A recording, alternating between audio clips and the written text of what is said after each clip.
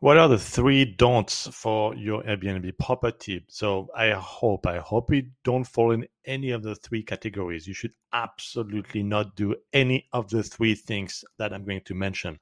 Number one is to have interior cameras. If anything looks at the inside of the property, don't do it.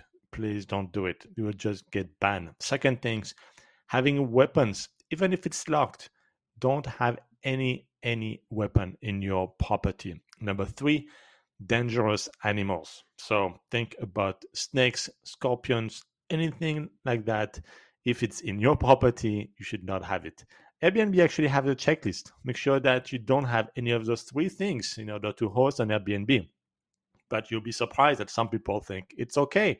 It's my property. I should be able to see inside. Or hey, it's my pet. I have it locked. It's okay. Or my weapon is in locked room and a locked closet. It's okay. No, it is not. It is not. So make sure you don't fall in those categories, and you will then be able to stay on Airbnb for a long time.